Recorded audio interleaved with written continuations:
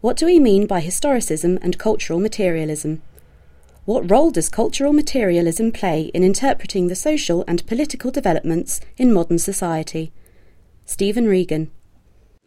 We've heard a lot in recent years about two versions of historicist criticism. New historicism, which tends to be the term used in the United States, and cultural materialism, which seems to be the term favoured in Britain.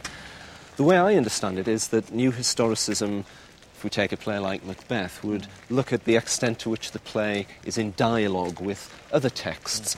So, of significance to a new historicist criticism would be things like proceedings of witchcraft trials, King James's writings on kingship, for instance. Cultural materialism is also interested in that kind of relationship between the play and other texts and between the play and social history, but seems to give more emphasis to the political significance of the play now. Terence Hawkes.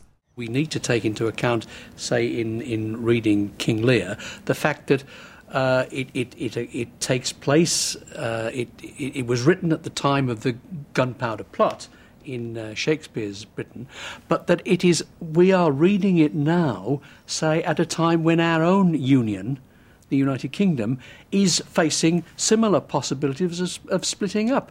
There are nationalist movements in Scotland, in Wales, and notoriously in Ireland that are presenting our society with a similar chasm, a similar possibility of breakup that Shakespeare's society was presented with. And that's where cultural materialism has something to add, that it insists always that we return to the present.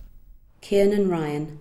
What you do if you're a culture materialist is you look for the gaps and silences and contradictions, the little involuntary gestures of the play, so to speak, in which the play gives away its guilty collusion with patriarchy or with hierarchy or with the throne, in the case of King Lear, say.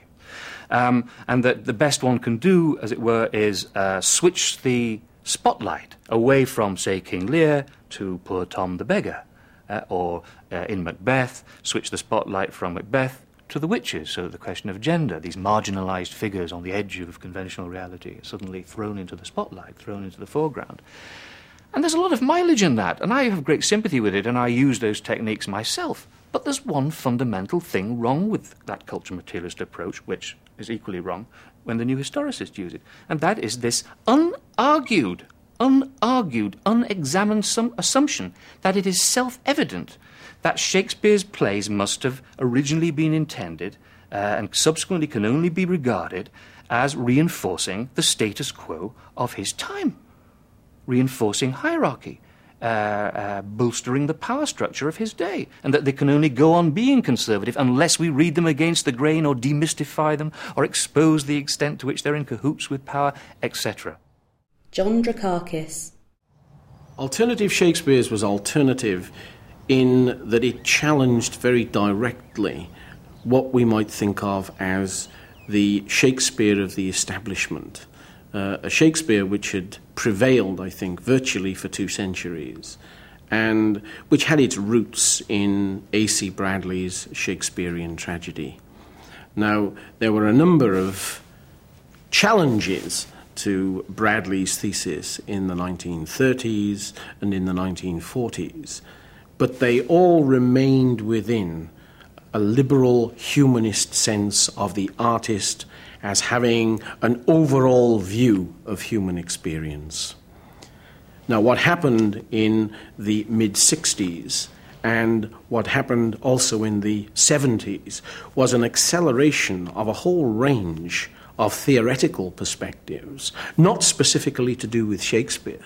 Shakespeare was cordoned off from much of this, which began to impinge upon the study of literature generally, and particularly upon the whole question of how literature is contextualized.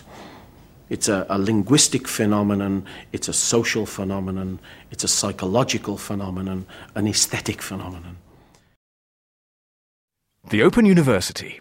For more information, go to www.open.ac.uk/arts.